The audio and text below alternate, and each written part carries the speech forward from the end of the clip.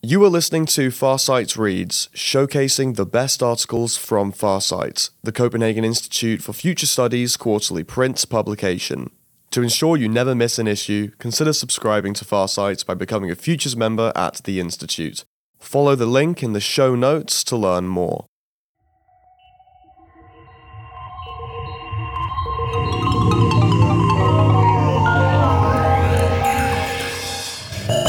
Hope, the Pillar That Holds Up the World, by Jean Pilote de Chenesay. The latest Future 100 report, produced by the advertising giant VML, states that stress, depression, and pollution are the top 3 health challenges of our time, with loneliness not far behind. But the report goes on to reflect that despite anxieties about how things are going in their own lives and in the world, people remain hopeful, especially on a personal level. The key conclusions of the report, which was based on a survey of 9,000 adults in America, China, Europe, and India, include a belief that people want to reconnect with the world and each other, and that a gentle optimism is emerging. Immanuel Kant felt like optimism is a moral duty. But how valid is that sense of optimism? And indeed, is there any genuine hope, or should we be pessimistic, at a time when coverage of the recent World Economic Forum highlighted a depressive array of issues which suggest that hope is in short supply? That seemingly endless list included that the core beliefs of democracy are under attack, there's a resurgence of extremist politics, views on AI are generally dystopian, economic upheaval is ongoing, we're surrounded by global disorder and the freezing of superpower relations, and there's a global fight for critical minerals, all of which are delivered 24/7 via a negative and divisive media narrative. Of course, there are those who instantly take an optimistic or pessimistic stance to any issue. Professor Terry Eagleton believes that those views are two sides of an irrational coin, both being predicated on unjustifiable beliefs. Eagleton says, if there are good reasons for believing a situation will turn out well, to expect that it will happen because you're an optimist isn't one of them. If there's no good reason why things should work out satisfactorily, there's no good reason why they shouldn't. So the optimist's belief is baseless. A review of his book on the subject, published by the Yale University Press, notes that Eagleton warns of the banality of optimism as opposed to authentic hope, the radical implications of which is a species of permanent revolution and whose enemy is despair. It is a means of facing the future without devaluing the present moment or obviating the past. Eagleton distinguishes hope from simple optimism or the doctrine of progress. He says, it acknowledges but refuses to capitulate to the realities of failure and defeat. The calamities of our time leave many wondering if there really is any hope, as in possibilities that might just work, or if things are actually hopeless. But while we probably agree that hope is good to have, is it genuinely useful? And if so, why? According to psychotherapist Julia Samuel, hope is an integral part of being human.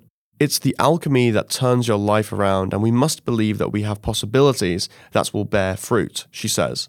So, hope is an emotion, but it's also a way of thinking. For example, having a plan A and plan B. Without hope, we risk becoming depressed and resigning ourselves to disaster, no longer putting efforts into confronting and or dealing with the situation that confronts us.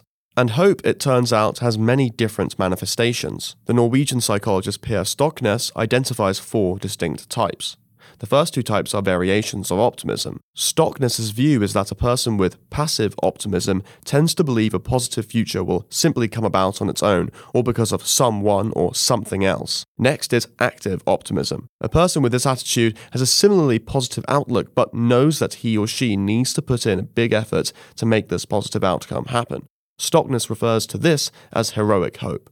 People with this attitude say things like, we'll make it happen, or there's no end to human ingenuity. As he says, both the passive and active optimist believes in the likelihood of good outcomes. There has to be a pretty good reason for the optimism, either because things are going to end well all by themselves, or because we will be able to make them come out well. There has to be a pretty good reason for the optimism, either because things are going to end well all by themselves, or because we will all be able to make them come out well. Stoknes also argues that there are 2 other, more skeptical kinds of hope, which can also be useful and go beyond optimism and pessimism.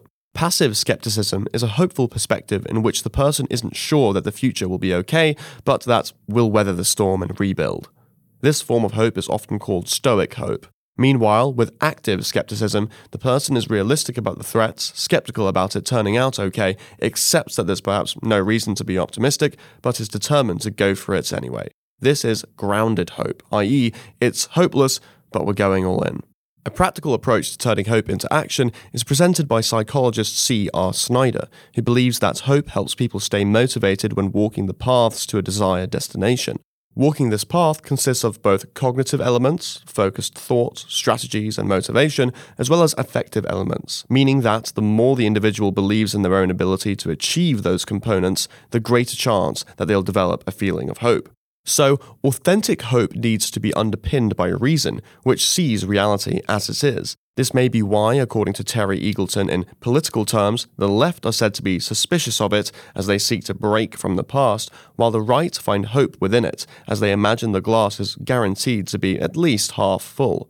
Greek mythology tells us that Prometheus stole fire from the gods, who in revenge sent the beautiful Pandora to Earth with a box that the gods warned her never to open. Upon doing so, a swarm of plagues came out to torment us. The only thing kept safe in the box was hope. Aristotle considered hope to be a waking dream, a wish that things might be otherwise. But for hope to be something more practical than a dream, perhaps we should understand that it's a vital element needed to help us plan for a better future, and that, crucially, hope needs to be underpinned by a relevant strategy and tactical activity that allows it to become reality. This notion of hope requiring awareness of the long term to become productive can be linked to the famous Four Futures approach created by Jim Data, who established the Research Center for Futures at the University of Hawaii. Data's scenario planning framework has been used ever since and focuses on continuation or growth, decline or collapse, discipline or constriction, and transformation or disruption. It's a way for organizations to understand, for example, where and how their sector may or may not be expected to witness innovation and what their organization can do to leverage potential opportunities. It combines the hope theory of today with strategies of old. As Abraham Lincoln once said, the best way to predict the future is to create it.